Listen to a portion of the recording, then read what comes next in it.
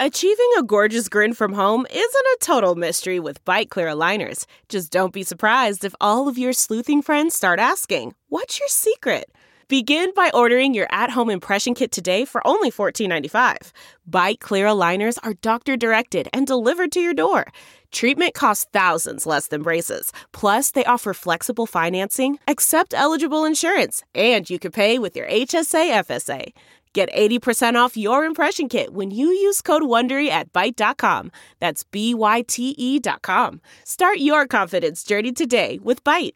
Delve into the shadows of the mind with Sleeping Dogs, a gripping murder mystery starring Academy Award winner Russell Crowe. Now available on digital. Crowe portrays an ex-homicide detective unraveling a brutal murder he can't recall. Uncovering secrets from his past, he learns a chilling truth. It's best to let sleeping dogs lie. Visit sleepingdogsmovie.com/Wondery to watch Sleeping Dogs, now on digital. That's sleepingdogsmovie.com/Wondery. That's not just the sound of that first sip of Morning Joe. It's the sound of someone shopping for a car on Carvana from the comfort of home. That's a good blend. It's time to take it easy, like answering some easy questions to get pre-qualified for a car in minutes. Talk about starting the morning right. Just like customizing your terms so your car fits your budget. Visit Carvana.com or download the app to experience car shopping the way it should be. Convenient, comfortable. Welcome to episode 371. We're going to talk about Heartbreak with Dr. Guy Winch. Today's episode is brought to you by Squarespace. You know that great idea you've had in the back of your head? Well, it's time to turn that into a unique website, whether it's a blog or some type of work you do, publish content, even selling products or services. You can do it in a few clicks, customize everything just how you want it. Beautiful templates by world-class designers, nothing to install, patch, or upgrade ever. Head to squarespace.com for a free trial. And when you're ready to launch, use the offer code MENTAL to save 10% off your first purchase of a website or domain. My name is Paul Gilmartin. The name of this here podcast is the Mental Illness Happy Hour. It's a place for honesty about all the battles we have in our heads, from medically diagnosed conditions, past traumas, sexual dysfunction, to everyday, simple, negative thinking. This show's not meant to be a substitute for professional mental counseling. Oh, God, no. Oh, I'm not a professional. I'm barely a human being. Let's see, minute and 18 seconds in, and I have shat on myself already. That's actually a little long. I held it off probably for a good minute, more than I felt like I should have been pouncing on myself. Welcome to any new listeners that are coming to us from that featured spot on iTunes or Apple Podcasts, I should say. What do I want to tell you? You know what? Let me read a couple of, I know what I want to say. For those of you that are new to the podcast, my brain is working very slow. I think I missed a dose of my medication, but I'm not sure. And I've been sick. You could probably still hear it for the last couple of days, so I just haven't done anything that's good for me. I haven't exercised. I haven't meditated. But I haven't sat and obsessed about myself, so hopefully that burns some calories. But this show is part interview, part listener confessions via the surveys that people fill out on our website anonymously.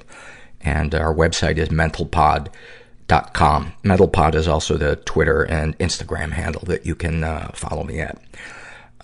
So this is from one of our more popular surveys, a survey called Your Struggle in a Sentence. This is filled out by Yasmin, and she writes about her depression: like I'm coming down from MDMA every day. That is actually very similar scientifically. The way the brain, the way my brain is working right now. Yeah, because you squirt out all that dopamine when you're high, and then the next day, your bank account is empty, the bank account being in your brain. About her sex addiction, I have to fuck you so good that you never leave me, so I never have to sleep alone. And then a snapshot from her life that highlights her issues. I'm too afraid to let my boyfriend in on abandonment issues because I'm afraid he'll leave. And I also know that the problems that will cause will be the reason our relationship someday ends. Thank you for that. Yeah, what a fucking catch-22. Borderline anorexic writes about her anxiety. Will they write the girl who said thighs instead of ties on my grave? Question mark. Oh my God, the obsessing over past mistakes, that is one of the worst wastes of time. That and going to see a movie by Michael Bay. Those two have to be the biggest waste of time ever. I don't normally shit on people on the podcast, but I really don't like his movies. About her anger issues. Being angry, but knowing that I'm the only person I should be angry at. You know, I wanted to read this. She's a teenager, and I wanted to read this because, no, you shouldn't be angry at yourself. First of all, there's no shoulds in terms of our feelings. We feel what we feel, and judging what we feel does not help anything. It's our actions that we should focus on. And there's a difference between being angry at yourself in a cycle of unhealthy shame and reflecting on something that you might improve upon in the future if this situation presents itself again. Learning from a mistake as opposed to shaming yourself for a mistake. This was filled out by Black Cat's Rule, and she writes, her issues are depression, anxiety, bulimia, and living with an abusive person, and a snapshot from her life that highlights her issues. I remember walking down the sidewalk at my college on my way to class from a session with my therapist, looking up and thinking, that looks like a tall enough building to jump off. Thank you for that. It's crazy. Since I started doing this show, my relationship to what I think about when I look at bridges is so much different than it used to be, because that was never a fantasy that I had, I suppose, because I've never lived, really close to water. But, I was in, I think it was Portland, and I realized, boy, I have been thinking every time I look at a bridge that somebody has taken their life off of that thing. And I almost forgot that it can also be used to connect 2 points of land. Who knew? Alistair writes about his skin picking. It feels like driving a car without brakes. That's such a good one. I'm not a skin picker, but addiction is, yeah. Although I don't know if that's a compulsive behavior, not necessarily an addiction. About his autism, it feels like the intensity dials for all my physical senses and emotional states were turned all the way up, and they are just stuck that way forever. About his gender dysphoria, and he is transmasculine. He writes, feels like what I imagine phantom limb is like. I can tell that parts of my body are missing, but they were simply never there in the first place. If you haven't listened to the episode with Lauren Hennessy, you should. It's a really, really great episode, and Lauren is a trans man, and just an all-around great interview. And yeah, check it out. Same survey filled out by Intrusive Apartment for Rent, and she describes her intrusive thoughts. Like, my mind is a space for rent for other people's problems with me that are really only mine, and although there's no vacancy, I can't seem to take down the for rent sign. what is it that they say about resentments is, letting other people rent space in your head. Hannah, shares a happy moment with us. She writes, I went to Whole Foods on my way home today to pick up the random hippie bullshit I need. I think that would be a great name for a store. Random hippie bullshit. You would know what you're getting. You just walk in, you're like, all right, where's the granola? Where's the kombucha? The kombucha pudding? I went to pick up all the random hippie bullshit I need, and normally hate this Whole Foods because it has tall, narrow aisles, a small parking lot, and was very busy. It's always very busy. First of all, there's no way it could be smaller than a Trader Joe's parking lot. Trader Joe's parking lots can actually double as a girdle. If you know the right people, of course everything is a nickel at Trader Joe's. It's a postage stamp. I get anxiety just thinking about going to Trader Joe's and trying to find a parking space. Continuing.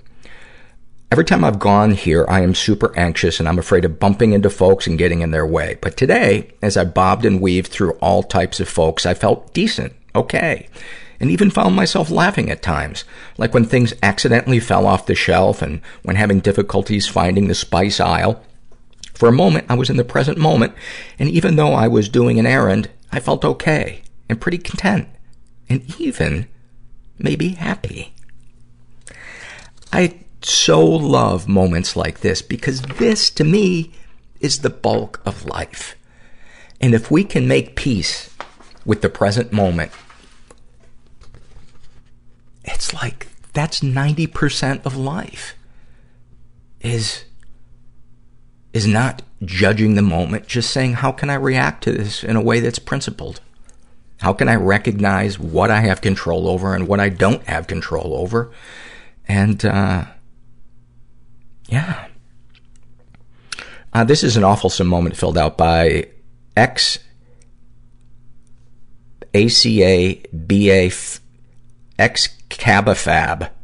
X.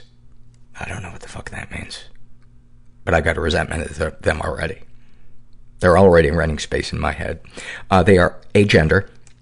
And they write, I cut my dad off a few years ago, and this past Christmas my mother decided I needed to, quote, make it right. So she asked me to meet up and talk. I hadn't seen her in several years because they are missionaries. Anyway, we meet up at a busy Starbucks, her choice, where she grills me about my dad, and I tell her that he sexually abused me. She insisted that we do this there. So, there it is. She goes on to explain to me that the devil can insert false memories to destroy the family unit, and that she and I are in a spiritual war. She points to her chest and says, good. Then to me and says, evil. Back at herself, Jesus. To me, Satan. I look her dead in the eyes and say, everything in you, your survival, is fully invested in not believing me. I know what happened. These are not false memories. When shit hits the fan in a few decades, I hope you can look back on this and see the truth in this. But this shit right here, I am never doing this again. A woman with some sort of liberal feminist sticker on her computer lifted her Starbucks cup to me in agreement, and my mom told me I was yelling. Whoops. That is fantastic. That is fantastic. The healing that can take place when we stop rolling over because we don't want to make a stand with people that are toxic in our lives. The empowerment. I can't even imagine how fucking empowered this person felt after they walked away from that. Probably sad as well, but right on, man. Right on. And, how's this for a segue?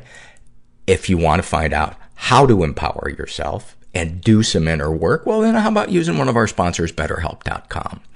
I'm a big fan of BetterHelp.com. I've been using them for a year and a half. And I didn't know what to expect with online therapy, but I'm a total fan. I talk once a week to Donna, my therapist, and she is just a super highly qualified, experienced, wonderful woman who gets me and is compassionate and has really helped me gain a lot of insight into the things that I struggle with. So if you guys want to check out BetterHelp.com, go to BetterHelp.com/mental, complete a questionnaire, and then you'll get matched with a BetterHelp.com counselor, and you can experience a free week of counseling to see if online counseling is right for you, and you need to be over 18. And once again, that's BetterHelp.com/mental, and make sure you include the /mental so they know that you came from our show. We are also sponsored today by SeatGeek, which is a really cool app to buy tickets. And one of the things that I really like about it, I used it to buy some tickets for Paul Simon, who's coming to the Hollywood Bowl. Very excited about that. And I wasn't really sure where to sit there. And one of the things that the app has is you can filter by a bunch of different things. And I filtered by a cool thing they have, which is called seat value. I think that's the name of it. But essentially, how big of a discount you're getting on a ticket that is for sale. And that's what I used. And I found a couple of tickets I'm super excited about. And you ought to check it out. Make SeatGeek your go-to app for finding the best deals on every type of ticket, from sports and concerts to comedy and theater. And you guys, the listeners, get $20 off your first SeatGeek purchase. Just download the SeatGeek app and enter the promo code MENTAL today. That's promo code MENTAL for $20 off your first SeatGeek purchase. All right. This is a struggle in a sentence filled out by Puke Pity. And she writes about her OCD. I'll sleep in my sister's room so I don't ruin my perfectly made bed. And then a snapshot, her issues are depression, anxiety, alcoholism, bulimia, anorexia, and codependency, and OCD. And a snapshot from her life, she writes, I can do anything, and I'm amazing. I'm going to accomplish everything. But first, I have to wait for my sister to leave so I can puke up everything I just binged. There's a part of me inside that I don't want anyone to know about because it's weird and gross and lame and people will hate me. It was so hard to be on the planet. Just doom, people-pleasing, dread. Silent, invisible, just wailing. Stuck in the grip of the obsession. Derealization, depersonalization. A suicidal ideation. I was so embarrassed and so full of shame. If I don't get help and get what I need to get, you know, I did some horrible, horrible things. Then I'm not going to be here much longer. God, I wish I could go back and undo them, but I can't. So snipers would shoot in our sides. My father was a notorious pimp in Boston. I can't do this anymore. It was kind of like Scarface. You can change somebody's life just by listening. Through vulnerability comes healing. It felt like I'd been holding a sword and shield, and I dropped them. And to this day, I have never had a better night's sleep. I started crying in a job interview saying, and I was like, LA is hard, man. LA is so hard. And I didn't get that job. I'm here with Guy Winch, who has been a guest before, and the listeners love you. Your many episodes on issues like grief, rumination, anxiety, people found really, really helpful. And we're going to talk about heartbreak, both romantic and losing a pet. And I'm so glad that you touch on that in this new book you have. It's called How to Fix a Broken Heart. And when does it come out? It comes out February 13th. February 13th. It's such a helpful book. Give us kind of an overview of it.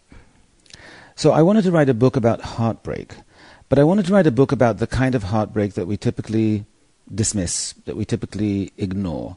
When somebody gets divorced, everyone's like, oh, you're getting divorced, we're so sorry. Your bosses at work will acknowledge that that's an issue. Do you need some time? Or we understand why you're not maybe performing as best as you can. But if you're not married, if you're just in a relationship, even if it's a very significant one, and that breaks up, and you go in and say, my girlfriend broke up with me, then the boss is going to look at you like, well, grow up. Just get over it. And it's a similar thing with pet loss. We can become incredibly attached to our pets. They become members of our family. They can be primary companions for people.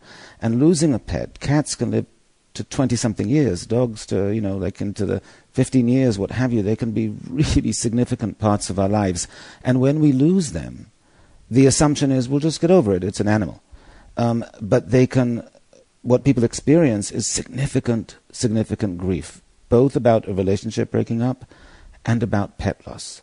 And so I wanted to write a book about, these are really significant life events. We experience significant grief as a result, and yet we don't acknowledge as a society that these are important, meaningful losses that warrant discussion, that warrant support, that warrant recovery. And so I wanted to write a book about, A, what the science says about these things, and B, how they impact us and what we can do about it. Let's start off by you reading the thing about Ben. So this patient I write about in the book, I call him Ben. All the names, of course, of patients, and in this case of animals, have been changed to protect the privacy of people. Ben I had met initially when he lost both his parents within a year, and he came to me to work through some of that. And this happened 7 years later. And I got an email from him. And now I'll read from the book. The email said, I need to see you again, but you're going to think it's silly because it's about Bova. Bova was his dog.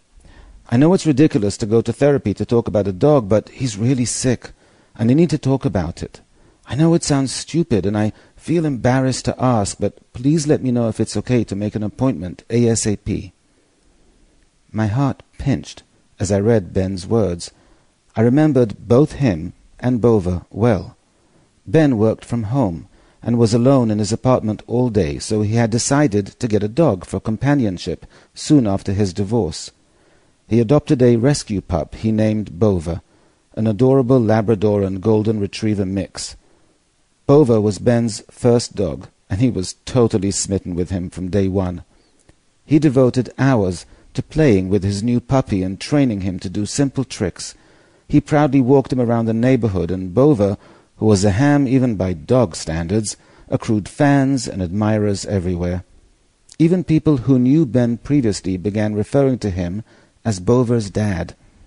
When Ben's parents first got sick, Ben took Bova with him whenever he visited them.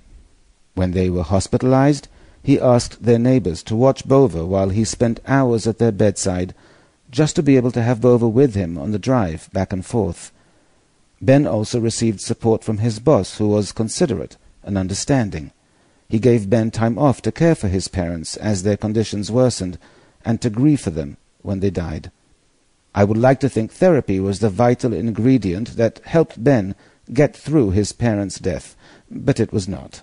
What truly kept him going during that dark period was Bova.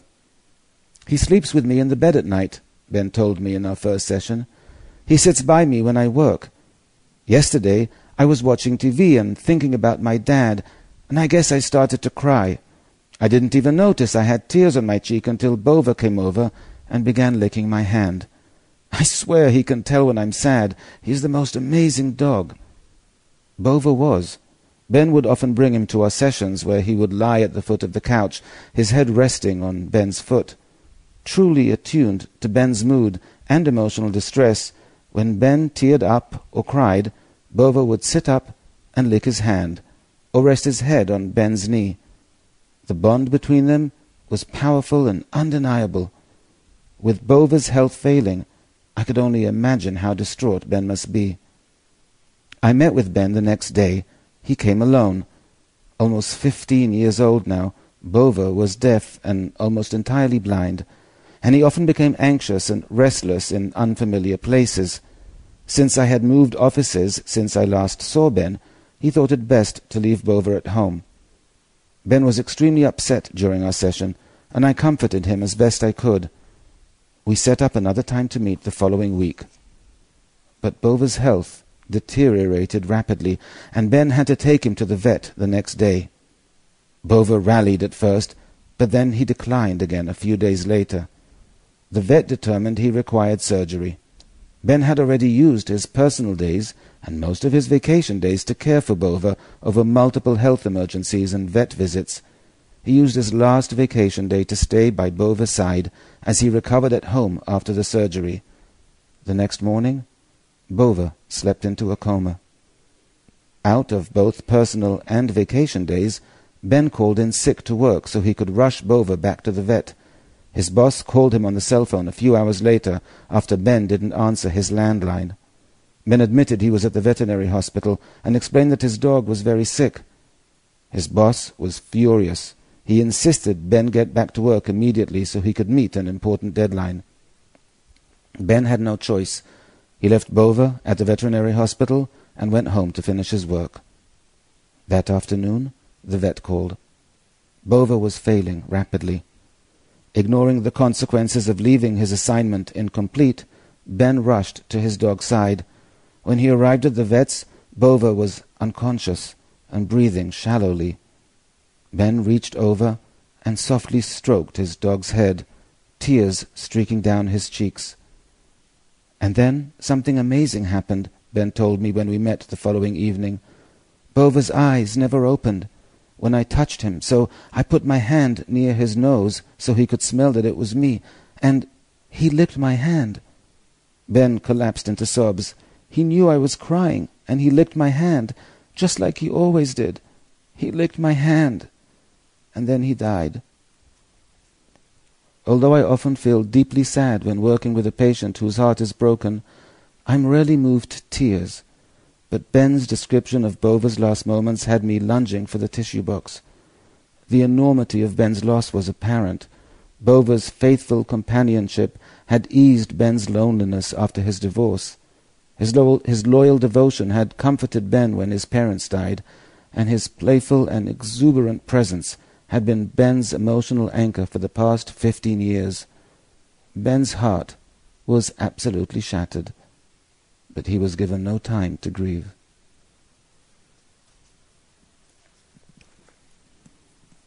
I didn't think I was going to cry again hearing this.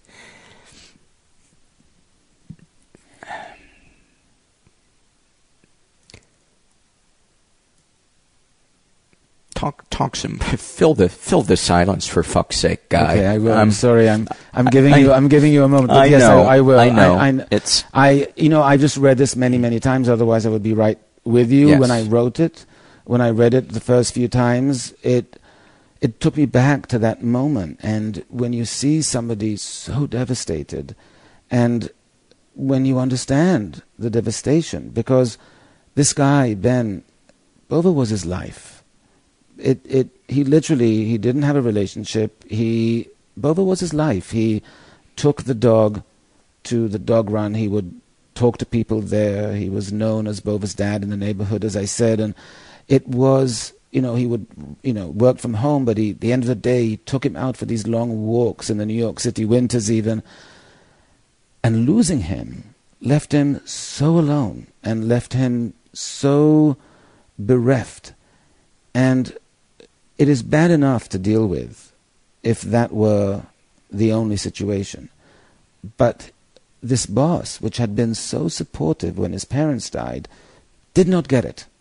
And there's a line further on, when I describe this, about how he responded to him. And he was so dismissive. He literally thought Ben was being ridiculous and childish and silly and all of that. And so there was no support there. He was literally given no time to grieve. He had to go back and finish that assignment, and then he had to keep working the next day when his heart was shattered.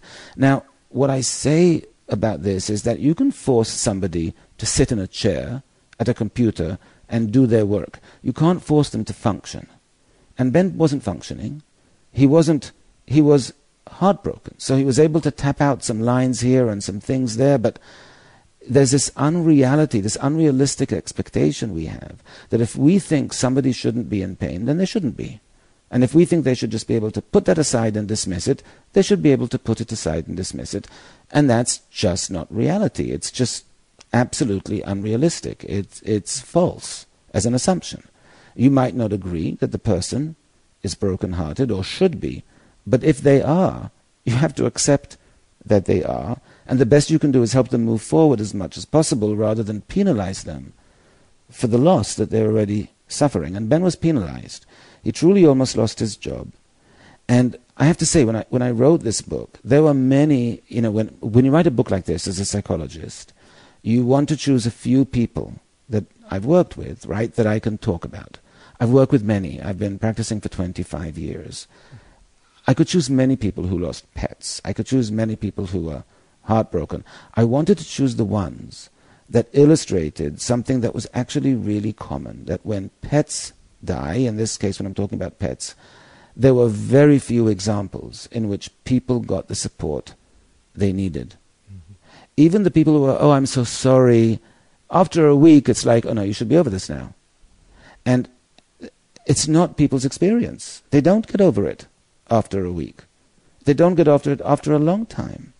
And there's a way in which we, until we're in the situation, don't get it. And we need to get it, because this is profound for many, many, many people. And it was important for me to bring this story particularly because there was a comparison there between losing his two parents and losing his dog. He was more affected by the loss of the dog because his parents, as much as he loved them, lived far away. He didn't see them that often. He didn't even speak to them every day. They were not part of his daily life. He didn't wake up in the morning, look out, and feel their absence. So it was hard for him when his parents died. It was fundamentally and significantly harder when Bova died. And that comparison of, yes, he mourned the dog, he grieved the dog more than his own parents, is not a testament of him being something wrong with him or being a shallow person. It's a testament to the bond that we have with these animals. And the fact that the boss was so and he was super compassionate. That's why Ben was so surprised. Like, wow, this guy was so supportive when my parents died, and he is being horrific. But there was no explaining it. This was a guy who didn't get it, and he didn't get it. He just didn't.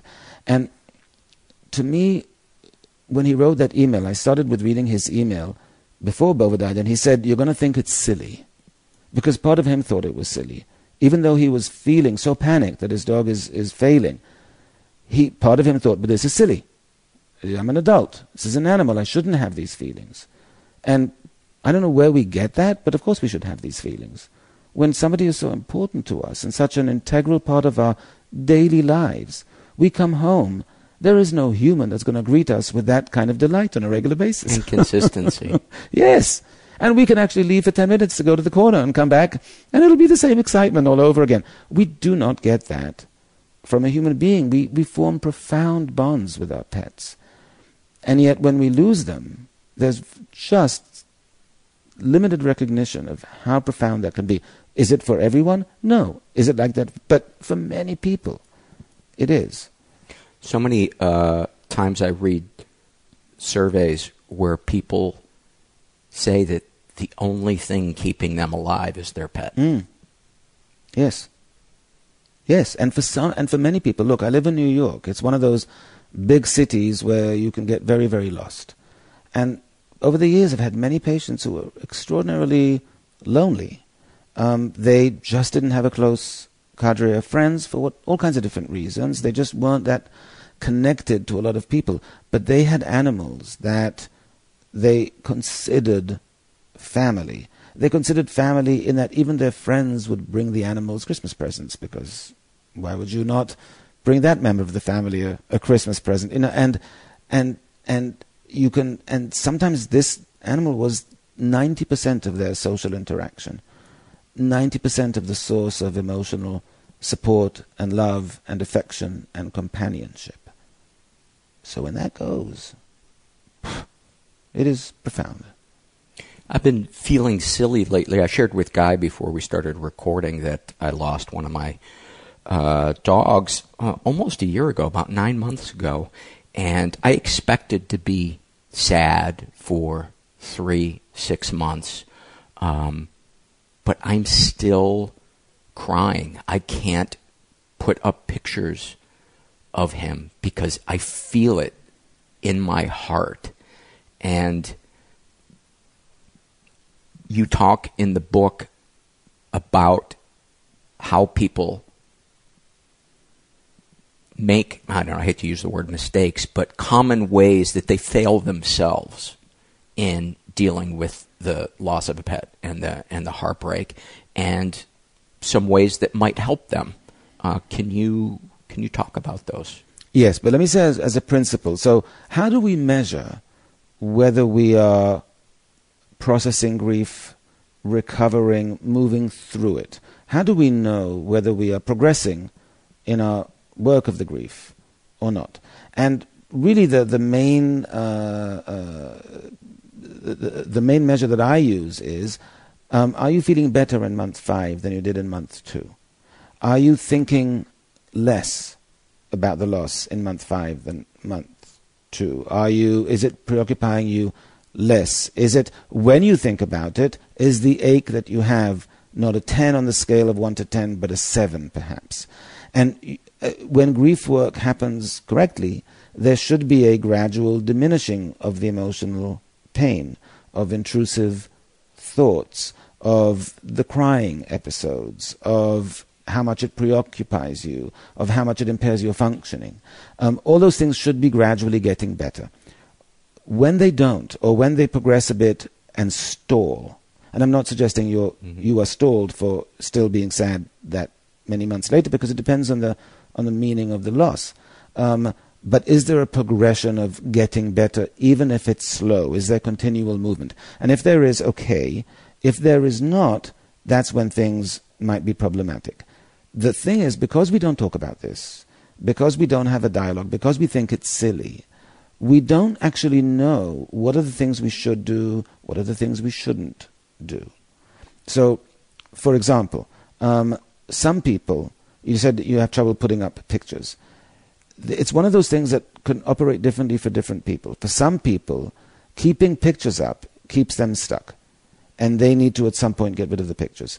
For some people, they get rid of the pictures right away, but they want to bring them back when they're feeling better, perhaps like in your situation, but it's a long time till they do. Should they then put up the pictures and just deal with it or not? And there's no right answer per se. You have to know what works for you, what sets you back. The mistakes we make is not looking at our progression, not looking at whether we are getting better, whether we are healing as the measure of, are we doing the right thing, do we need to do something differently. With pet loss, for example, or with this guy Ben, for example, there were a lot of voids that were created when his dog died. He no longer went to the dog run. That was a big source of socialization for him. He worked from home. There was no office, there were no people, it was just him isolated in the apartment. 3 or 4 times a day he took Bova out. It got him to interact with people in the neighborhood. Everyone stopped him to pat the dog. The dog was adorable. In the dog run he was chatting with the regular people. All that went away.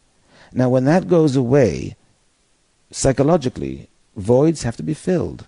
You can't just allow it to, okay, now I don't have that. No, but it has to be replaced. You have to fill that void. For him it was, how is your socializing going to work now? Who are you going to see? If you stay in the apartment where you're working from home all day and then stay there all evening, you're completely isolated. So he needs video games and ice cream. No, because the video games, he needs video games if he were playing with someone alongside somebody. Right. In other words, he needs, and that would put him in touch with people, terrific. But he became extraordinarily isolated as a result. And that's a common thing you wrote that people It's do. a common thing that we don't fill voids. And we think we should just be okay without them because, well, the dog died, so there's nothing I can do. No, there's a lot you need to do. Or we fill voids with things that are numbing instead of nurturing. Well, ice cream and video games, for example. Alcohol, for example. Mm-hmm. Yeah. my ex and I, we had 2 dogs. Herbert died in May of last year. And Ivy is 14 and a half right now.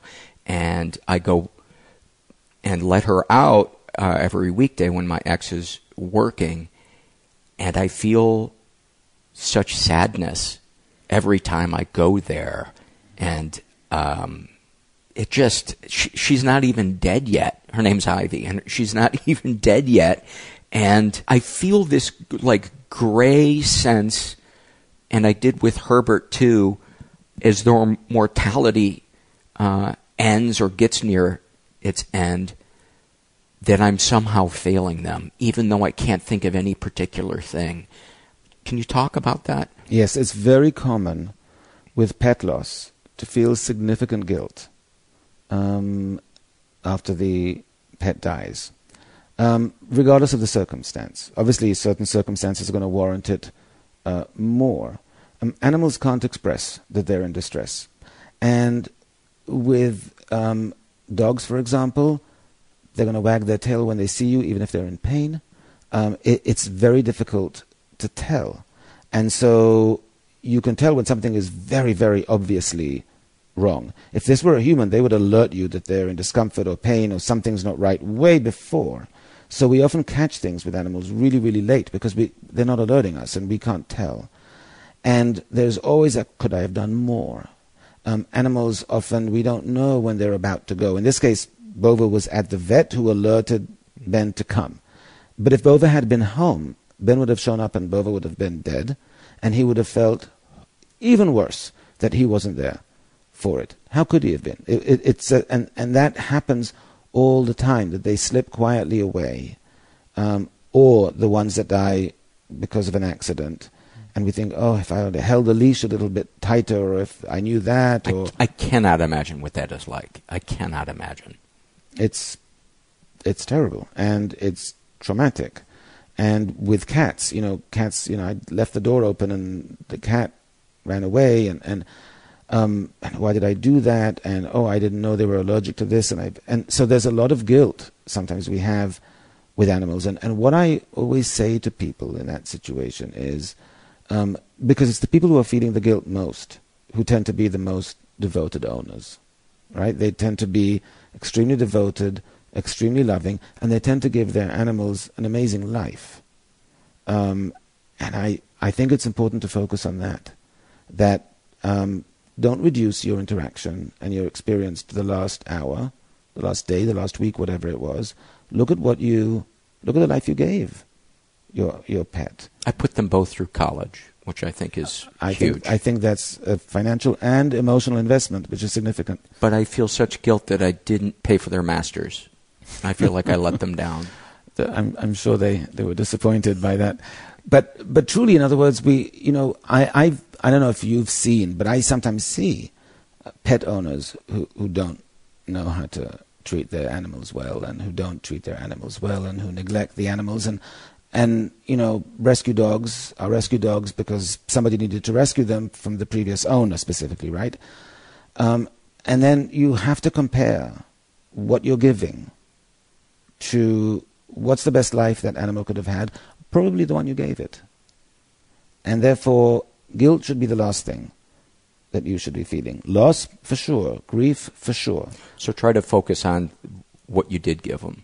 Yes. Essentially. That you gave them an amazing life, and that because of the limitations, you can't read their mind, predict, and whether they would have died when you weren't home or when you were home. You might have been able to say more of a goodbye, but essentially, they lived an amazing life because of you. I can agree when I stop and think about it, because they were, Ivy's still alive, but they're both rescues, and I know definitely that they had good lives. One of the things that hurts so much, Herbert is the one that died, and he used to do this thing when he would get excited in the backyard. When he would jump up to the porch from the grass, it was only, the porch was maybe 3 inches high, but he would jump like 3 feet high and extend like he was going over a hurdle. Yeah, like a gazelle kind of thing. Yeah, and we called it Superman because he would stick his right. front legs way out and his back legs way out, and it was an expression of his just joy. Yeah. And when I think about that, it hurts so much that is gone. Do you think there's a part of us that also mourns maybe injuries that we had in our lives previously, things that maybe we transfer stuff from our lives onto our relationships with our dogs? And the reason I ask this is one night I started crying about Herbert, and a lot of times when I cry, I'll talk to him as if he's here, and I suddenly realized that a lot of what I was saying are things that I would have loved to have gotten in a time machine and go back and tell myself when I was at the worst parts of my childhood. Oh. Is that something that you see, or is that just me thinking about myself too much? It's something you see in grief. Yeah. Because grief brings up a lot of introspection. It sends you back to all kinds of different moments in your life. Some people visit the happy moments, some people the sad moments, some people happy moments that aren't related, sad moments that aren't related. It just evokes such strong emotion that our brain then associates to that emotion in all kinds of ways. And it then always comes back to the present loss, which is the grief work about the pet in this case. So it just, grief in general does that. It evokes a lot. But let's just look at Herbert, for example. So 15 he was. How old was he? 14. 14. 13, 14. 13, 14. So you had him for many, many years. And you were with your ex for a lot of those years. Now you aren't. So he symbolizes not just his relationship with you, your relationship with him, but times with your ex, different moments and adventures in your life, happier times, sadder times. The associations you have to the span of time brings up a lot of dramatic moments, positive, negative, of all kinds. All those get stirred up in our grief processing work. And that's, in part, why we have to take this so seriously, because it's not just about the dog dying or the cat dying or the horse dying. It's about everything they symbolized, everything that we were associating with them, everything that we tended to, those periods in our life, those chapters that now close, and we started a new one or we haven't, but that one is closed, and we have to mourn the ending of that period. And sometimes that period isn't associated with a negative, with a sad period, but it's still an ending of something that we mourn. So it evokes a lot. One of the things that I struggled with, particularly in the beginning when I split with my ex, was the inability to let them know why I'm not there.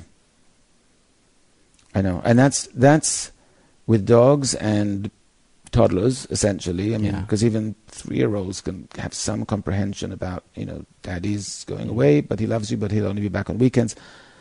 Dogs don't understand that. The one thing I can tell you to comfort you is that dogs' attention span is very, very limited. So they are not very reflective animals, neither are cats. They are unlikely to sit around going, I haven't seen him for a while. I wonder what's going on. What's not in front of them, they're not really thinking about all that much. However, when you walk in, they will be thrilled to see you. Yeah. And in that moment, I don't know dog psychology enough to know if that thought is like, oh yeah, you haven't been around, where have you been? In that moment, perhaps. But it's less likely to happen 5 hours after you left. Yeah. Do you know what I mean? So what you're saying is I'm not interesting? To dogs in your absence. Your absence is not interesting. You are so good at not denying my humor, but staying a therapist in that moment. You're so good at it. I'm here on duty. You're so good at it. One last thing about the pet thing, and you wrote about this in the book, is I am terrified. I long so much to get another dog, but I am terrified of being open to this kind of hurt again. And that is the most common feeling to have. There's the, I'm terrified to opening myself up to this again.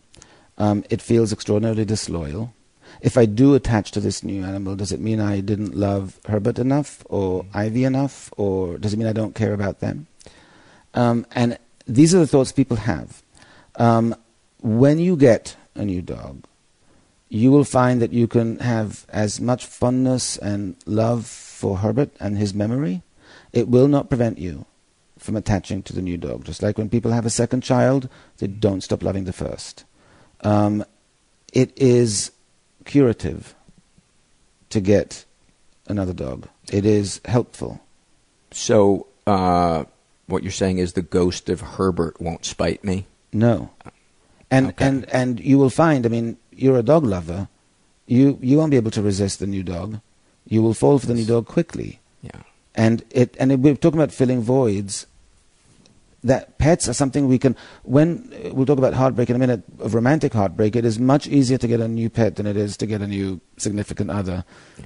That selection process is much more one-sided and easier. Yeah. And we should avail ourselves of it, because if you really love animals, get another one. Rescue another animal. There are many need to be rescued. It's not disloyal, and will it hurt when that animal eventually dies? Yes. Is it worth the 15 years you might have of joy with them? Yes, it's worth it. The other thing that I noticed is we had a dog previous to Herbert and Ivy, and we had that dog for 14 years, and it was a dog we found on a highway when it was like a year old. And that's her name was Charlie. That's a real rescue situation. Real rescue. It was so funny. The moment we found her, she didn't really know where she was going, and it was this desolate highway. And we pulled the car over, and we called her to try to come to us. And she turned to us, and then she turned the other way and looked at this almost cartoon-like stretch of highway into nothing.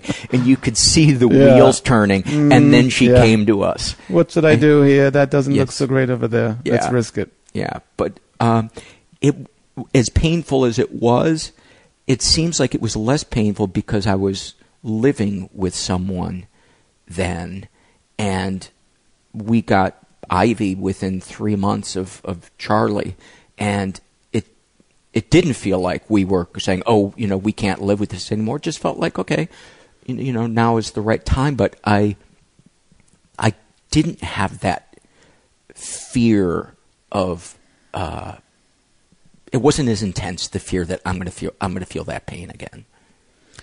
Look, the context of our life really matters, because certain losses can happen in the same way but hit us very differently depending on where we are in our lives, what the circumstance is, how we're feeling in general about certain things. We are more vulnerable at certain times than at other times. And we are more proactive and more gung-ho about moving on at certain times than we are at other times. My general suggestion is that those who can adopt another animal should, because it really helps with the pain. It truly helps with the grief. It's something that you want and need in your life, and I don't think you should deprive yourself of it unless there's good reason, unless, well, my circumstance won't allow me to be as dedicated a pet owner as I need to be. Oh, right, but other than that, you should. Okay, let's move on to romantic heartbreak. Oh, and before we do that, talk about the science of the brain that you kind of elaborate on in the book, talking about emotional pain, heartbreak. So there's a lot of neuroscience now about what heartbreak does to us. And most of it is in the romantic love area, because truly it's interesting, right? Because neuroscientists are like shoving people into these functional MRI machines and having them reminisce about the woman who just broke their heart or the man that just broke their heart, and looking about what happens in their brain when they do that. I don't know of any experiments that have done that about pet loss. But to me, that's just and maybe there are, maybe I'm not informed of every journal out there, but to me, that's just another way in which we diminish the importance of the attachments that we have to pets, and we should not. I have never cried for a person 1/1000th of the way I have cried for Herbert, including my father. Right. Yeah. Well, see, that's another good example. And we're all like that, except we don't talk about it. So we just sit there with those feelings, think, well, that's an aberration on my part. But it's not. That's the whole point. But we need to make that more of a public discussion. We need to bring this out into the open about something we don't feel silly or shameful or embarrassed. But no, these are natural responses. Because they are. They're truly, the grief that happens. Whether we consider it legitimate or not, it's going on. So the neuroscience about heartbreak shows the mechanism to get activated in the brain. The number one thing that is relevant here is that the emotional pain that can be caused by grief, for example, is profound, and it mimics physical pain. In certain ways. I wrote about that in my last book as well, Emotional First Aid. In terms of the brain? In terms of the brain. That the very similar structures get activated when we're experiencing emotional pain as when we experience physical pain.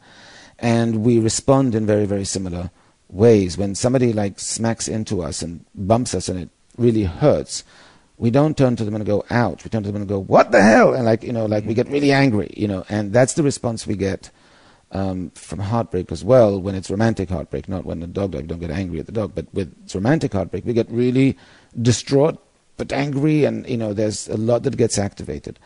With romantic heartbreak, the thing that's most interesting, to me at least in terms of the studies that I was reading, is that there is a huge overlap in what happens in our brain when love is withdrawn and what happens in our brain when substances like cocaine and opioids are withdrawn. We begin to behave like addicts in withdrawal.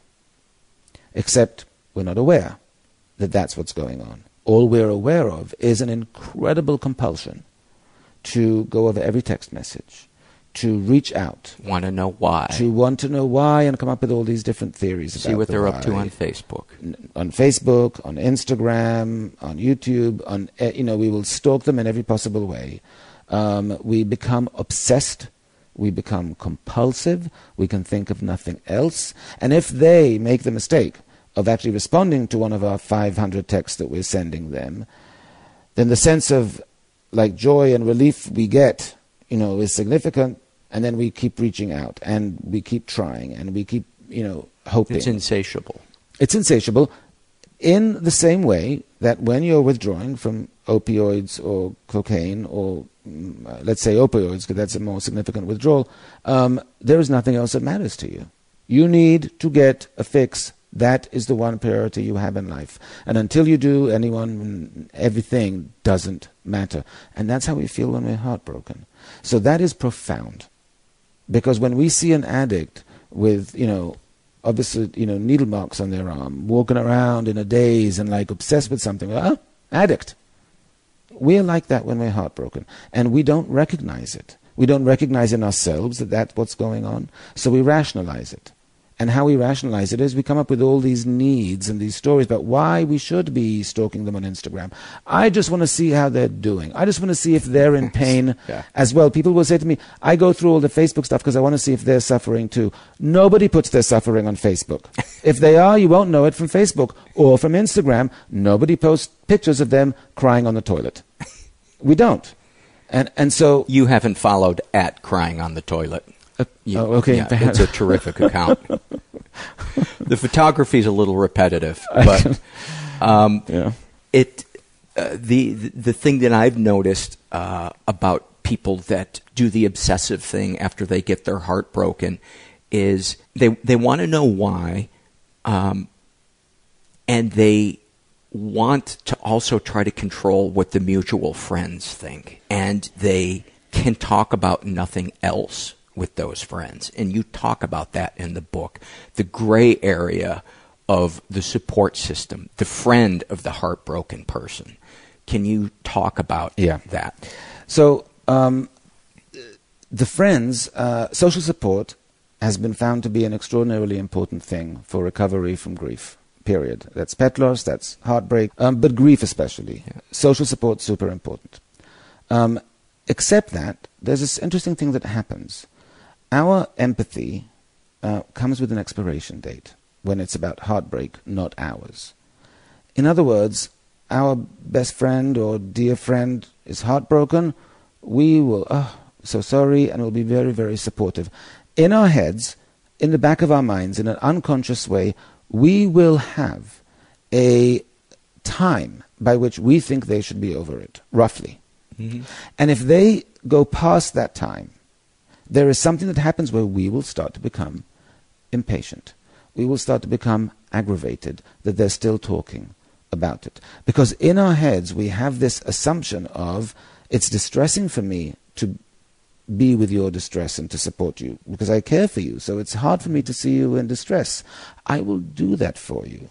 I will be there for you with this tacit assumption that you will do what you need to heal. But if you're not healing fast enough, again, this unconscious assumption is that you're not doing your part. And then I start feeling resentful about having to still do my part. Here I am still being supportive, and you're not getting over it. And the empathy vanishes. And it's interesting, because we don't have a statute of limitations when it comes to physical pain. If you're, God forbid, a burn victim, and you're changing your bandages for a year, and you're in pain, we will not at some point, I don't want to hear about it anymore. But we do when it comes to emotional pain. When it gets to the point where we think you should be over it, and not for any reason other than this arbitrary thing that happens in our own head, our empathy vanishes, our patience vanishes, we begin to be resentful, and we are starting to go like, all right, it becomes an effort. Now, what we have to recognize is that our timetable is not the timetable. People get over things as they get over things. Now, might the person be stuck, and might they need to do things to work through their grief more quickly? Perhaps. But then our response should be, hey, you know what? You're on month 4, and I don't think you're feeling much better than you did 2 months ago. I think you're feeling a little stuck. Let's talk about how you're dealing with the grief and what you can do about it. That would be helpful if you're coming from a compassionate place when you say it. But usually we don't. We just feel like, they're still not over it. Oh, my God. Wow, that's Look annoying. who's calling. Yeah. Look who's calling. Oh, right. Fuck. And so it's a misperception on our part about how quickly somebody should or shouldn't be over it, number one. And number two, it is true in many cases, we don't know how to do the right things, and we end up doing the wrong things, which actually does then extend our grief and our pain significantly. Is there a line, though, between someone who has a pattern of being addicted to indignation and being the victim and draining people with that, and somebody who's just taking a little longer to get through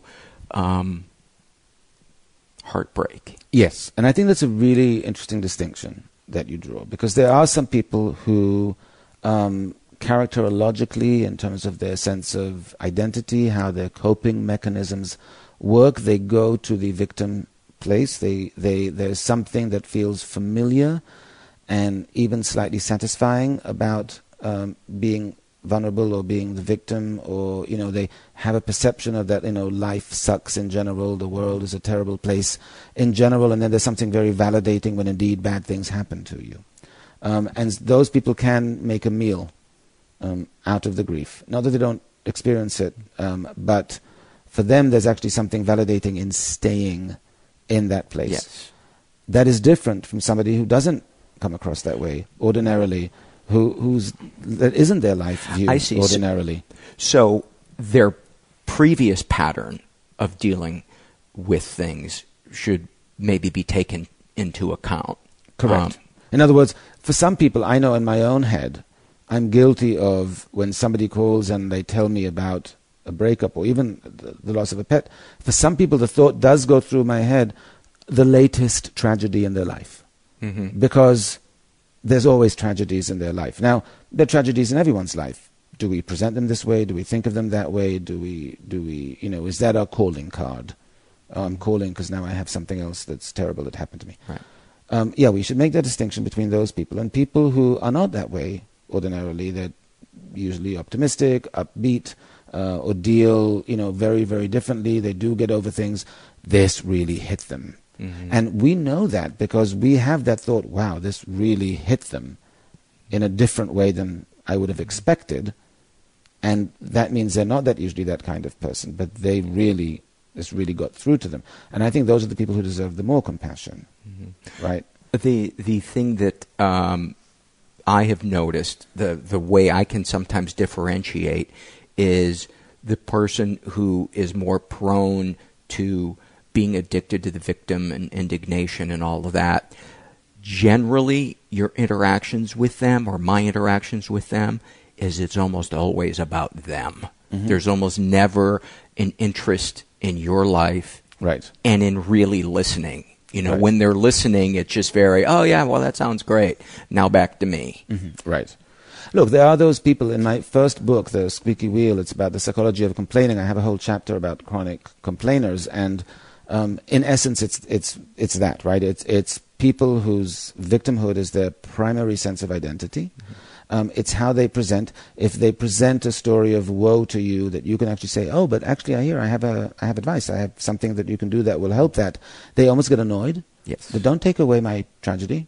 I'm planning to be dining on that for a while now. Don't right. Tell me I can't. It's a very, very different vibe, and it is usually very, very focused on them because they truly feel their life is more tragic than yours. So you don't have the right to complain. Things go much better for you. And as evidenced by the fact that you don't complain as much as they do. So you must have a better life. So it should be more about them. There's all these justifications people have. And there's such a gray area, too, which makes it so challenging sometimes to know how to honor what it is that you're feeling and not tell yourself you're a terrible person for feeling resentment at this person, but also wanting to give that person compassion without trying to fix them, to just listen. One of the things I read so often with people who survive sexual trauma is they're traumatized again by opening up about it to somebody who dismisses it or tries to fix them and doesn't really just listen and, to use the psychology term, hold space mm-hmm. for them.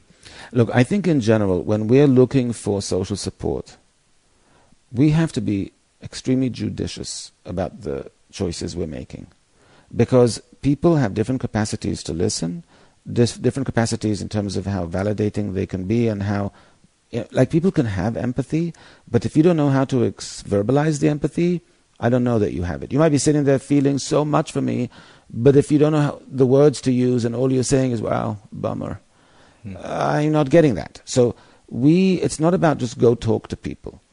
Who are the people that will really get it?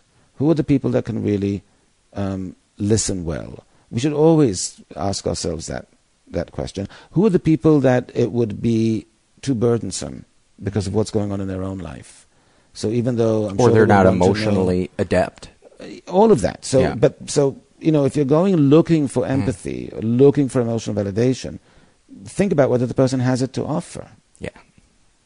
I also think, in terms of the friendships of the people who come at you too much of the woe, some people, not all, but some of them, do that, but they also really think of themselves as being good friends. And for those people, when you say, look, I just want to point something out. I said a few minutes ago that I was upset about blah, blah, blah. And you kind of dismissed it. And now we're back to talking about you. And I want to feel that it can be about me as well. Mm-hmm. And some of them will look at you and get horribly defensive and insulted that you would even suggest that they weren't interested in you. And some of them would go, oh, you know what, I'm sorry, you're right. And because even though they are really interested in talking about them, they're also interested in being a good friend. So put it out there at least once. Yes. See what you get. I've done it 3 times, and it has gone well every time. Oh, they've wonderful. Thanked me for bringing it to their attention. And more importantly, now I don't feel dread and resentment when I see their number. But you have to be brave to do that because, it's it can feel very uncomfortable to do that, to say to someone, hey, be a better friend. I think it's so important. It's really important. And what I tried to do was I tried to remember to just talk about it from the point of my feelings. Yes. Instead of saying, this is a fact that you do this, I just said, I sometimes start to feel resentful when we have conversations because I feel like I'm an audience member and I care about you and I don't want to feel resentful. I don't want to keep stuff hidden away, and I feel like, as difficult as it is to say, it's important for me to let you know what I'm experiencing. Right.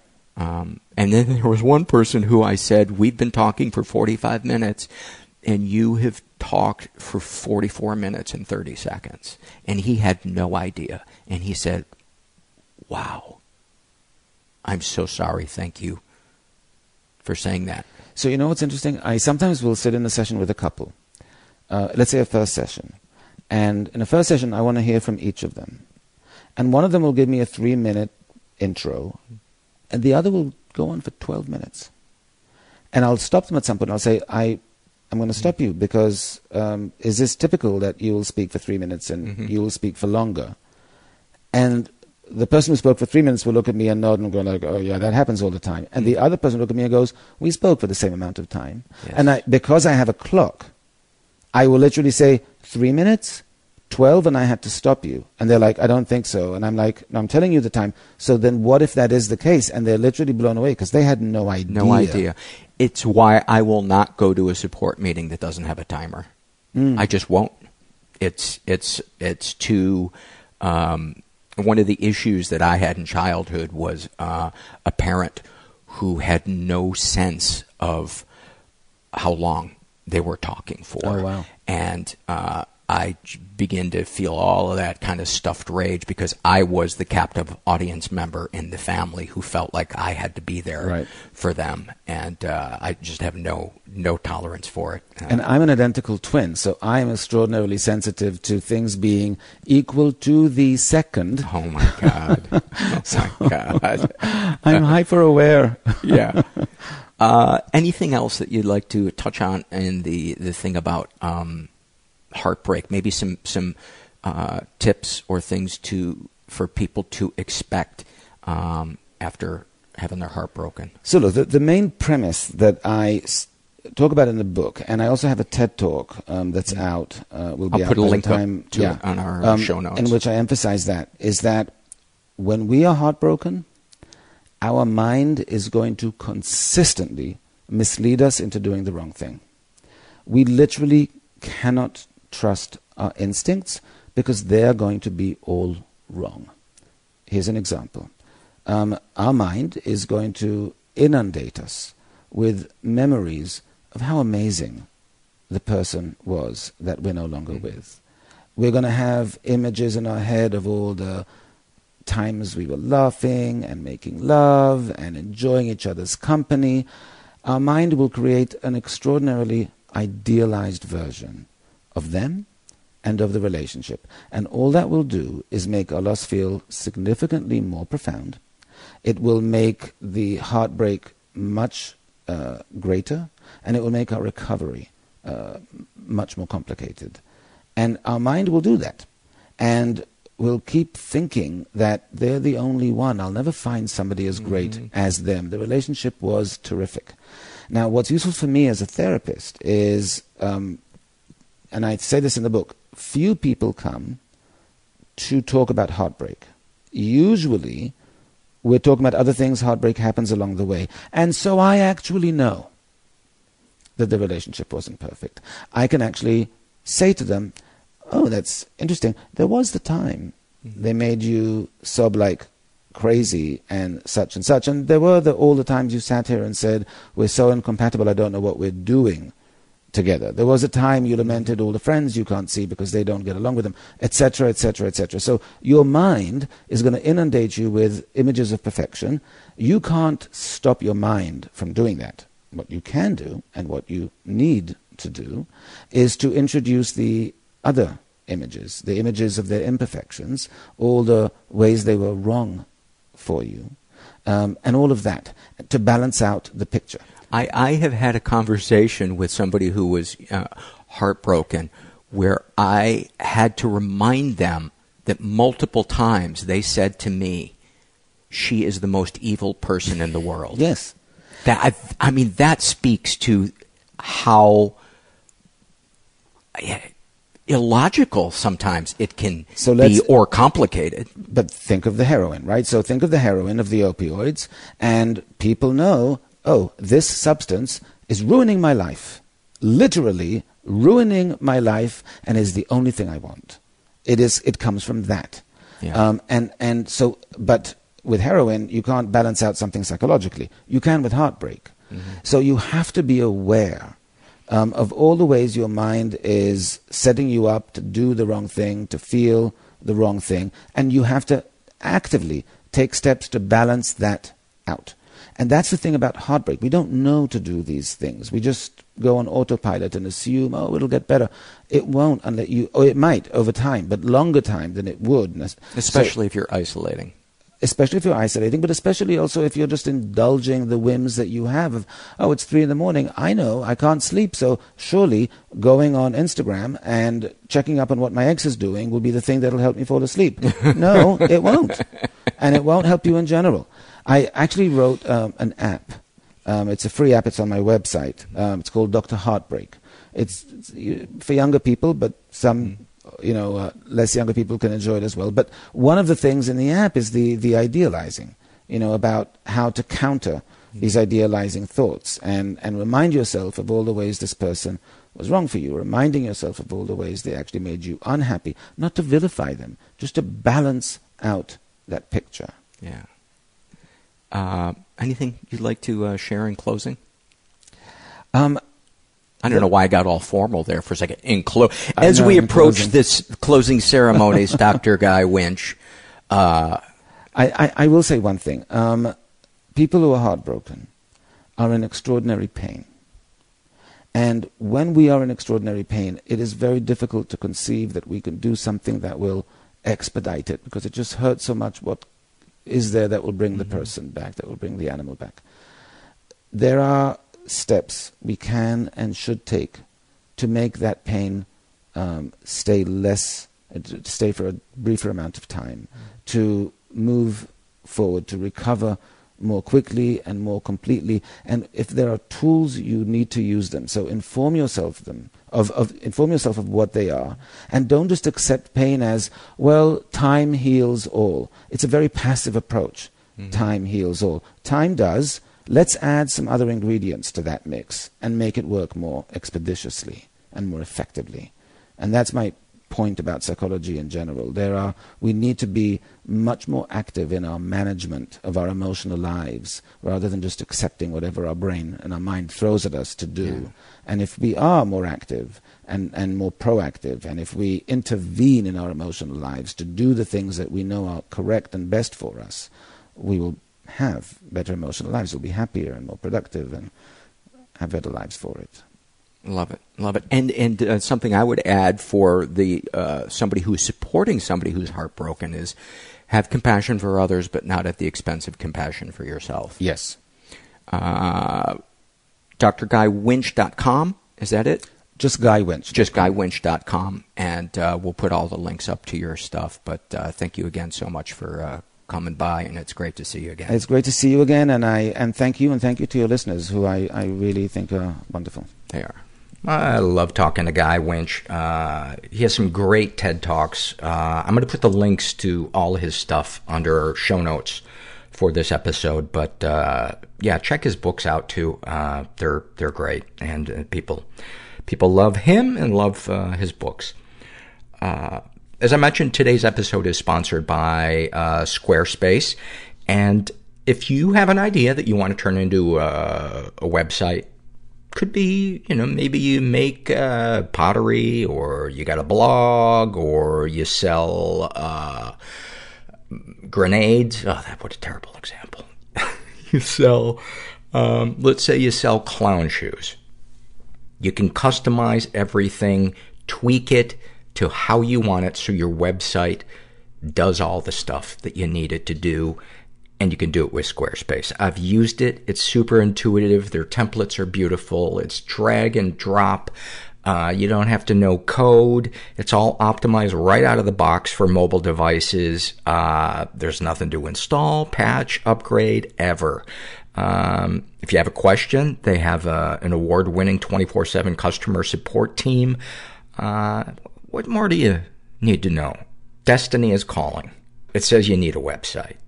Make it with Squarespace. So, head to squarespace.com for a free trial, and when you're ready to launch, use the offer code MENTAL to save 10% off your first purchase of a website or domain. That's squarespace.com, offer code MENTAL. And I'll put a link up to the Squarespace site that I created with pictures of dogs that I obsessively took for about a year at dog parks. And also there's some music that snippets of music that I write and perform. Just made myself nauseous promoting myself. So go check that out. Let's get to some surveys. This is a struggle in a sentence survey filled out by Mackenzie, and she writes about her depression. Honestly, I'm only here because I don't want my dog to be confused and hurt that I never came back for him. Yeah, as I mentioned in the interview with Guy, this is, we see this a lot. About her eating disorder not otherwise specified. I don't fit bulimia. I don't fit anorexia. I am a mix, but nobody thinks to ask you how you are when you don't have a well-known eating disorder. And then a snapshot from her life. Aren't you hungry? 45 minutes later. Do you really need to have seconds? Thank you for sharing that, Mackenzie. Hang in there, man. You're a teenager. You are about to, if you choose to, fly the coop. So, hang in there.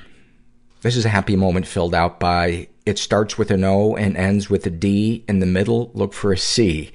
And she writes, every time I step on a crack on the sidewalk, I have my own little victory party. That's awesome. I wonder how you got, if you did that yourself, if you decided to do that, or if you did exposure therapy with a therapist. I'd be interested to know that. This is an awfulsome moment filled out by that psycho girl. And not many guys filled out the surveys this week. Fellas, where are you? Where are you? This is an awfulsome moment, as I said, filled out by that psycho girl. And she writes, I recently had to fight with myself over killing myself or not. I locked myself in my room with my roommates downstairs with 3 bottles of pills in my hand. I was there for 12 hours. Eventually, I decided to try and call a suicide hotline for my area because the suicidal thoughts weren't getting any better.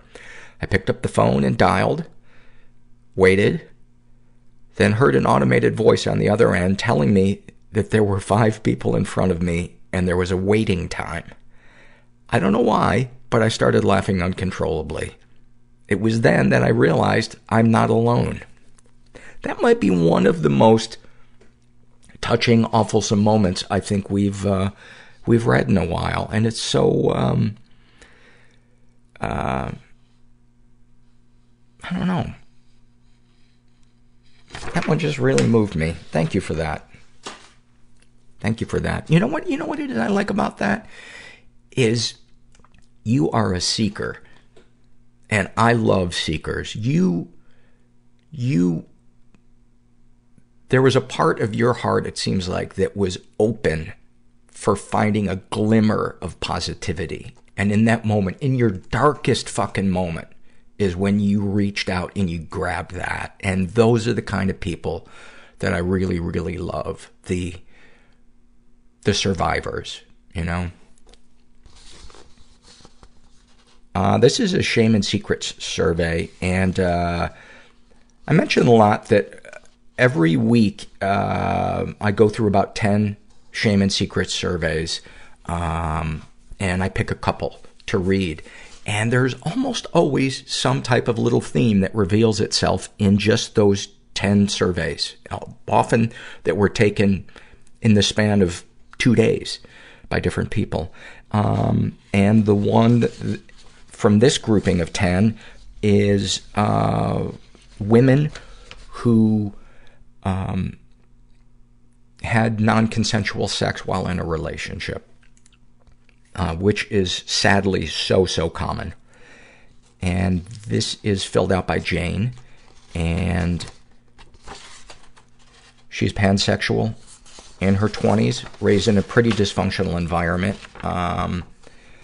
was the victim of sexual abuse and never reported it. I grew up in an abstinence-only culture, and so the only sexual encounters I've had have been with my rapist, who was also my husband. The first time I had sex, I can't remember it outside of an out-of-body experience, yelling no over and over, and crying, wondering why someone I just married was hurting me so much. I wanted so much to tell someone, to have them tell me this wasn't okay. But we moved afterwards to a different country, and that's where it just got so much worse. I would wake up with him inside of me, and I just feel so dirty about it. Like I've been divorced and away from him for 4 years, and I still want to die and take off my skin and throw up, and I'm just so mad. The worst part of it is that I now can't get turned on without rape, fantasy, erotica, or porn, and I feel like maybe then I deserved it because this is what I wanted. No, that is... First of all, that's a really common fantasy, and it has nothing to do with whether or not that person wants that in real life. In fact,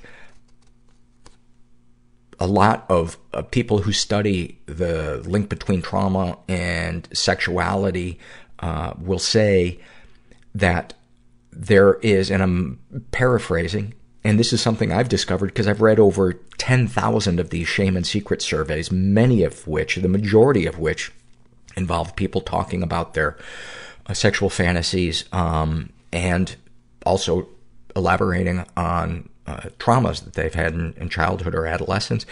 And there is a link between, for many people, things that make us anxious and the things that turn us on. And it almost seems like it's our body's way of trying to control that thing that makes us anxious or soothe us. So, no, this is a real thing, and this is no bearing on your morality or, who you are sexually, all of that. So stop judging yourself. More than anything right now, you need self-compassion. It's time to be nice to yourself. She's been physically and emotionally abused by her husband and her parents, who have both been victims of emotional and sexual abuse that they never got treatment for, and also a few friends. I mostly feel like I don't know who I am outside of that abuse. Like, how do I categorize who I am if the way I react to shit is based on abuse? Well, my thought is take advantage of the fact that you are identifying with this abuse and go to a support group so that you can connect to other people. And then you, I think, will begin to experience a side of having experienced that is beautiful. So it's not only the bad side of trauma. I hope that makes sense. Any positive experiences with the abusers? God, that's the worst part of it all, especially with my husband. I was so young when we got together. Well, 18, but it feels young. And he was older, and I thought he was so charming and just like Mr. Darcy. And even now I hate him so much, but the only romantic experience I have ever had was with him. And it feels like, how can you still like someone who hurts you so much? Darkest thoughts. When I'm with people, sometimes I can't help but think about hurting them, like really badly. About how easy it would be to push them out of a window, or how they would never expect it for me to just stab them. Or if not physically hurt them, I spend so much time constructing a script of what could hurt people the most, what I could say that would hit someone just right for them to crumble. Sometimes I want to walk home when it's dark in fucked up places because I really want to be touched by someone else, and that maybe if I'm hurt again, I'll be able to have something that people would believe to point to. That is heartbreaking that you have not experienced the comfort of somebody that believes you. You so deserve that. And I can tell you, every person, if I may speak for them, listening to this right now, believes you. And sending you some love. Darkest secrets. I send audio messages to doms online telling them to hurt me, even though after each time I do it, I have a panic attack and can't breathe, but I still do it. When I was in 5th grade, 9 years old, and my brother was 4, I had him undress in front of my friends so we could see what a penis looks like.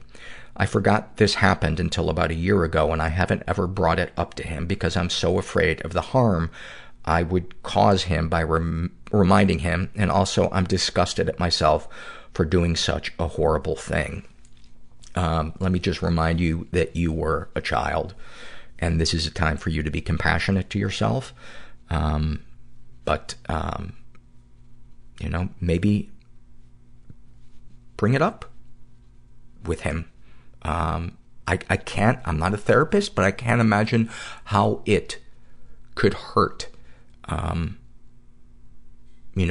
me, if he's experiencing pain, around it, what would hurt would be him bringing it up to you and you minimizing it or denying his experience or anything else. So, I don't know, just my thoughts. Even though my husband used to beat me only a couple of times, look at that phrase, only a couple of times. It's amazing. It's amazing what we tell ourselves to minimize our pain.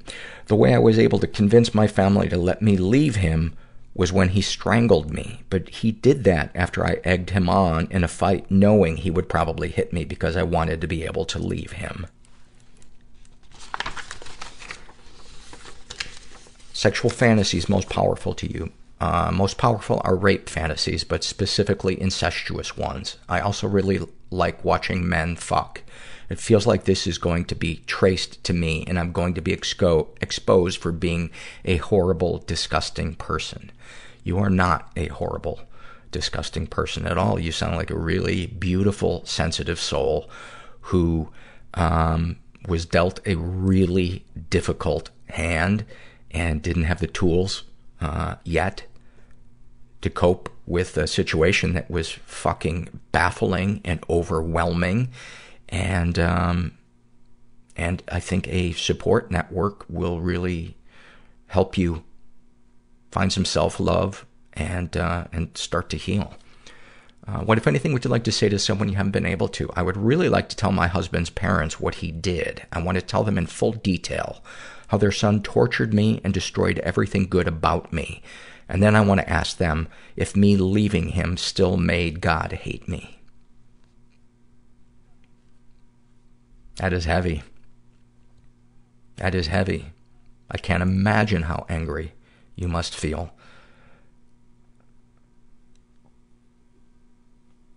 I can't imagine.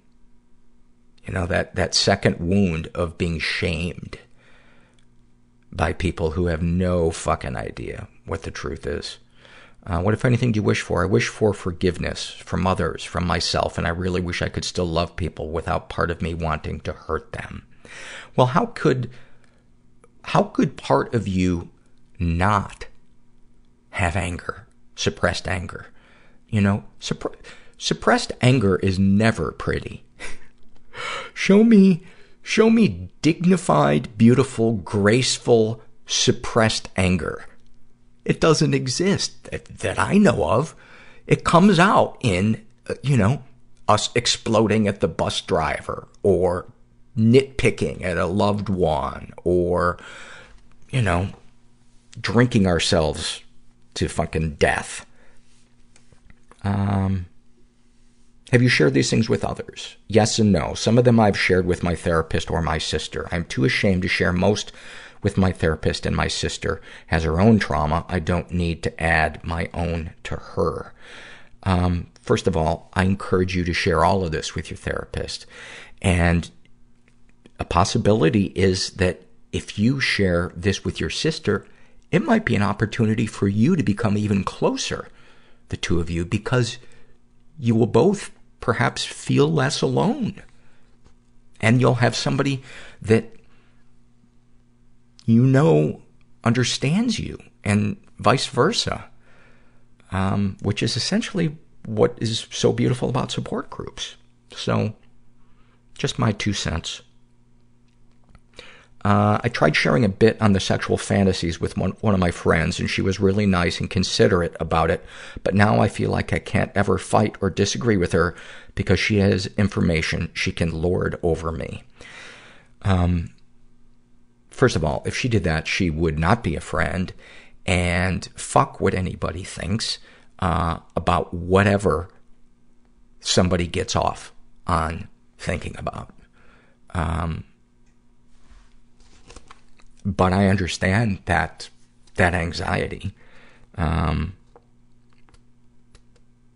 know, if somebody were, let's say worst case scenario, somebody comes up to you and says, so-and-so told me that you get off on thinking about rape fantasies, or incestuous rape fantasies, or watching men fuck.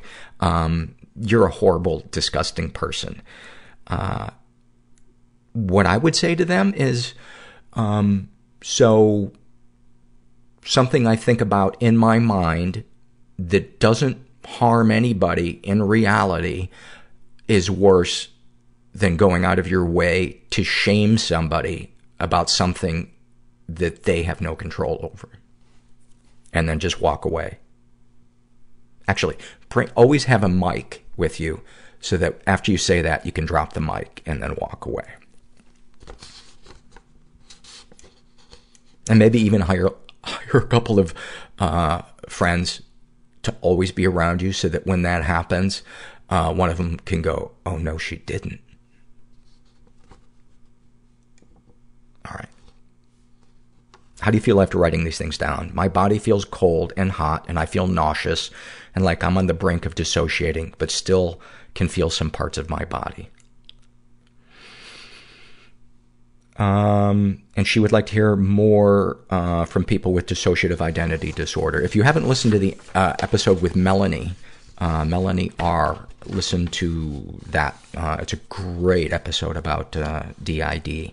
But Jane, I just want to thank you for your survey. It's really moving, and you really poured your heart out, and you are clearly a sensitive soul, and you deserve love and to feel safe in the world.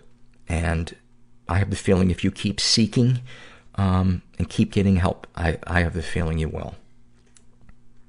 This is an awfulsome moment filled out by Eddie Spaghetti. And he writes, my dad was obsessed with plastic containers, anything that could hold something. Anyway, he was dying from emphysema and had long given up smoking, but loved Nicorette.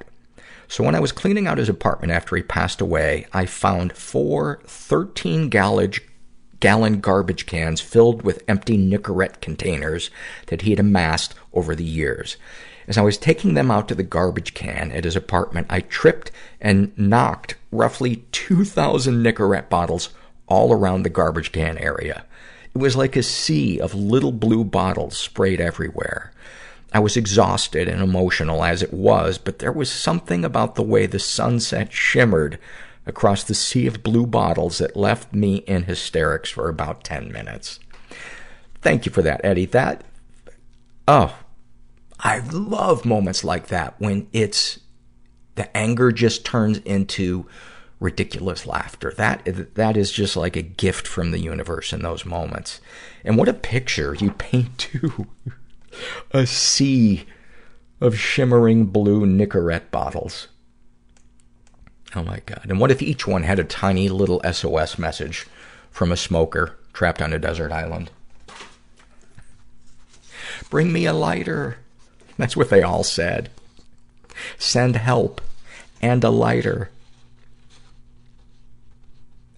This is filled out by Heron. This is a Shame and Secret survey. And she's straight, in her 30s, raised in a stable and safe environment. Was the victim of sexual abuse, and once she reported it, and once she never reported it. I was raped by an actor in a movie that was shooting in my town when I was 14. I met him through a friend whose parents were housing a bunch of the actors during the shoot. I was smitten with him because he was very exotic and very good looking. One night I wound up in a hotel with him and some other friends. He took off all my clothes and started kissing and touching me. Then he took off his clothes and started trying to have sex with me. I said that I didn't want to do that, but he kept pushing. Literally. I started crying because I realized how stupid I was for getting myself into that situation and because it hurt. He kept pushing even though I was crying. He finally stopped because I was starting to cry louder and he didn't want everyone else to hear.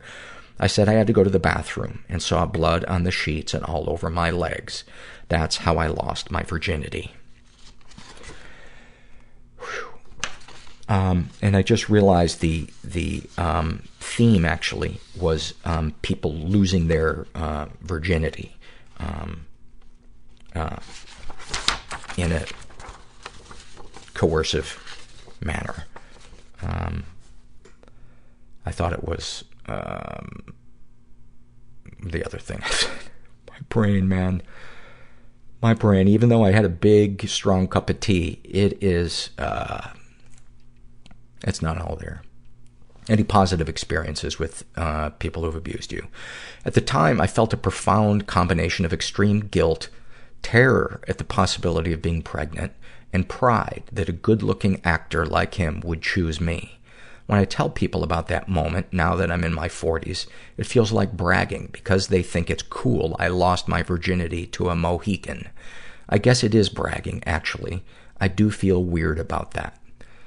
Darkest thoughts. It's not very often, but when I am in the throes of self-loathing, I imagine myself being impaled, very slowly, on huge spikes through my torso. There's always a lot of blood and pain. Darkest secrets. When I was manic, I almost drilled a hole in my head because I thought that was the equivalent of taking, quote, the red pill from the Matrix. I thought I would be Neo if I drilled a hole through my head. Wow. That is intense. That is some intense mania. Sexual fantasies most powerful to you. This one is hard to answer. I have a lot of weird sexual fantasies. Rape, alien, robots, incest. Sharing that makes me feel exposed. What, if anything, would you like to say to someone you haven't been able to?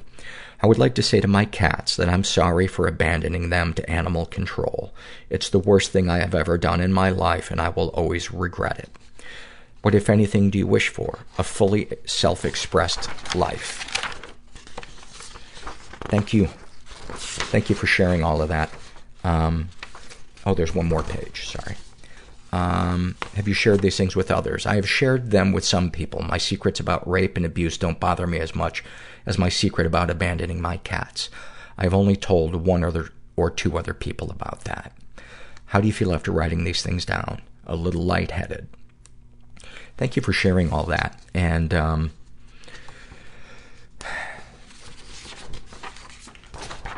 being hard on yourself? Yeah, listen to me. For the rest of your life about that is not going to take the pain away. So why not experiment with forgiving yourself and see where that leads? Just try it. Just try it. This is a happy moment filled out by Sazers. And she writes, I read a journal entry from when I was in an emotionally abusive relationship. Oh, that's what made me think about this. The other one. I talked about how alone and anxious I felt with him, but desperately wanted him to love me and be with him. I literally said my world will crumble and fail without him, and I will feel so alone. I spoke about how I don't have a group of friends that care. I mentioned I couldn't even stay home during the day with my own anxious thoughts because it would destroy me. All I wanted to do was live my life, but all I could feel was jealousy, self-doubt, loneliness, and stress. Stress that I would end up alone. 2 years later, I've been single and seeing a therapist. This is the best I've been in my life, and I cannot thank therapy enough. It's been a long journey and not easy to get where I am now, though it's not perfect, and I feel anxious and depressed from time to time. It's a breath of fresh air to what my life used to be like with him. The whole relationship was as if I was holding my breath and sinking to the bottom with weights on my shoulders. I never thought I'd believe in myself as much as I do now, yet here I am, living and shit without that narcissistic bastard. I'm pretty fucking proud of myself. High five, man. High fucking five. Love reading that. 40s therapist has something that he would like to add. What? I just want to say, way to go, doll face. You don't want a fella to yell business. You give him the business. That's it? You betcha. Put out your cigar. This was filled out by Worry Repeat. And he writes about his, gives us a snapshot of his anxiety. And he writes, things are okay, but what if I lose my job and can't pay the bills and lose the house and screw up my daughter's life and everyone thinks I'm a loser and I have to get rid of all my stuff and. Thank you for that. Oh my God, the catastrophizing dominoes. Yeah. My brain does that too. In fact, after I read your survey, I thought, like, almost every moment in my day, there's a flash of a part of my brain that goes to the worst case scenario of something, even if it's just an image. But sometimes it'll go the full dominoes route, where this leads to that leads to that, and it gets worse and worse and worse. And so I went online to a website that generates random words, and I just observed my brain as it flashed on whatever negative thing it leaps to on its own. Like the word basket came up, and my first thing that flashed in my head was the reeds are sharp and my finger cuts and I get that flesh-eating virus. That would be a fun thing to do on the podcast, is just do the random word generator and just go into worst case scenario moments. This is from the babysitter survey, and this was filled out by Marilyn. And she writes, when I was 6 years old, I was molested by my very Mormon female 30-something-year-old babysitter. She would crawl into my bed in the early hours of the morning after my parents would leave for work and fondle my feet and touch me. Afterwards, as I laid in bed, I would listen to her sob in the shower. Boy, that is such an image. That is such an image. You know, when I read this, I thought, if that doesn't speak to the power of compulsive behavior, that the war that this person, this abuser, clearly felt, but couldn't stop herself, or chose not to stop herself from doing what she did. For many years, I kept it to myself. I tried to tell my mother twice, but could not. I told an ex-friend, and it remains one of my biggest regrets that I shared that with her. This is something I wish I could tell people, but only the right people. I wish I knew who those people were. You are not alone in that, because I have shared things with people that, in hindsight, were not ideal. But I think for a lot of us, we have to share things sometimes with people who don't react ideally to find people who will react in a way that is compassionate. And I don't know how to describe it exactly, because a lot of times it's just a feeling you get with somebody. I guess all of this is to say is, the more we share and open up, the better we get at intuitively knowing who is safe to share things with. But ultimately, you're speaking your truth, and fuck anybody that judges you for it. I don't give a fuck about anybody that judges me for my truth.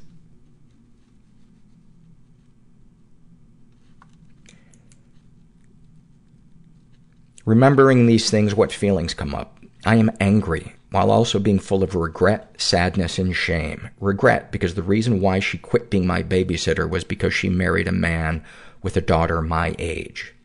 I think of that girl and hope she never had to go through what I did.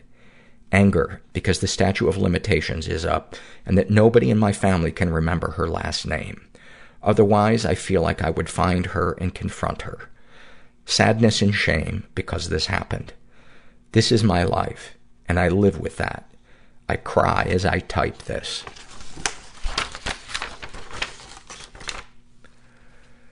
Do you feel any damage was done? I feel like there is a part of me I'll never get back. For years in my teens, after I came to terms with what happened, I would mutilate the skin on the bottoms of my feet to the point where it hurt to walk and my feet would bleed. My soul is hurt. I cannot stand anyone else touching my feet or even seeing them, so I wear socks 24/7. If you're a parent, has your experience influenced how you view your children being babysat? I will never allow my children to be babysat by anyone other than close family. I will be a stay-at-home mom because I cannot bear the thought of something like this happening to my child. Thank you. Wow, that is so heavy.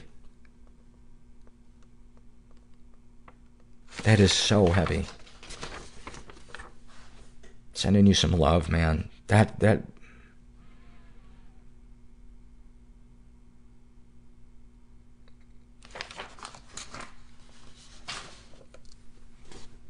God, the image of you hearing her cry in the shower, and then the things that you were doing to your feet to try to cope with your pain. And,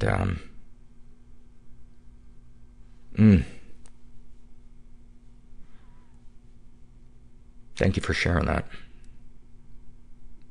And the image of you crying as you type that out.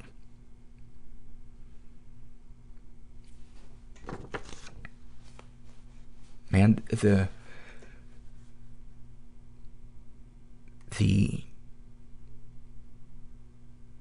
depths you guys go to in sharing your inner lives through the surveys can't be overestimated in how important they are, not only to the podcast, but to me personally.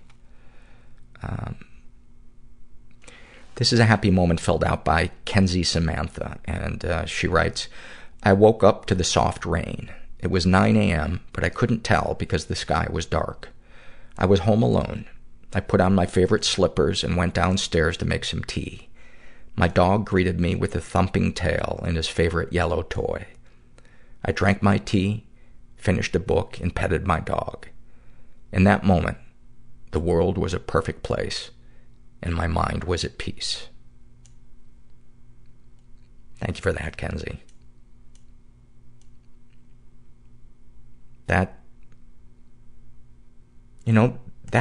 Honestly, that's the goal for me every day, is to find joy in the little things. Because the little things are like, first of all, the bulk of what life is, and if I can find joy in those little things,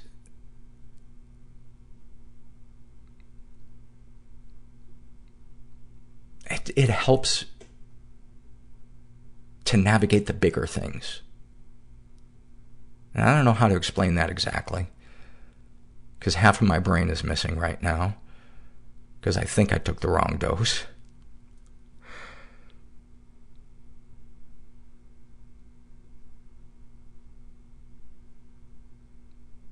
Sometimes I just like silence.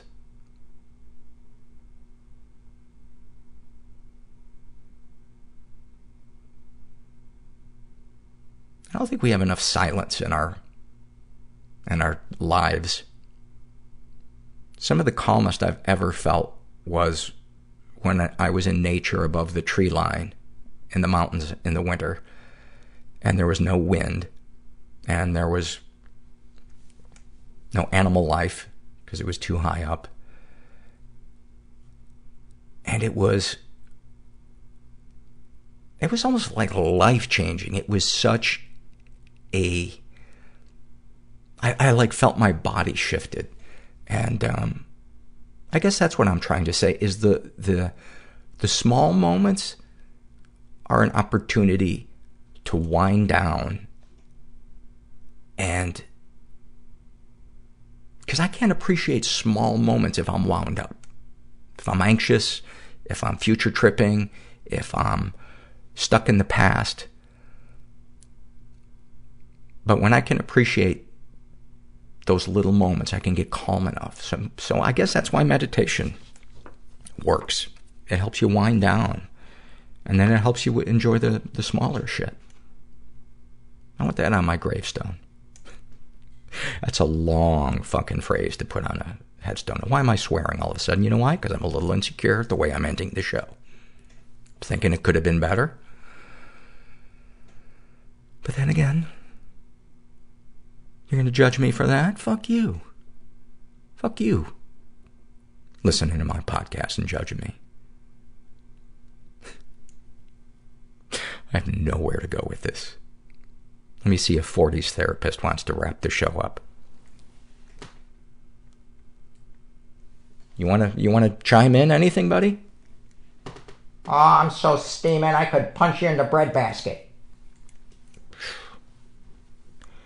Let me bid you guys adieu. If you're out there and you're stuck, help is out there. People who understand you are out there. It's just a matter of finding them. And sometimes it's frustrating as fuck, and it's rarely on our schedule. But if you keep seeking, you will eventually find people who understand you, who love you unconditionally, and who will help you, and who you will feel comfortable being your authentic self around. And I know that because I've experienced it, and I've seen hundreds and hundreds of my friends experience it. And I know you're having a hard time believing I have friends. Put that aside. And you know what? Go fuck yourself. Not believing that I have friends. All right, I'm going down a rabbit hole. Just remember, you're not alone. And thanks for listening. Everybody I know is bizarrely beautifully Everybody fucked up I know in some weird way. Bizarrely beautifully Everybody fucked up I in some know weird way. Bizarrely beautifully fucked up in some weird way.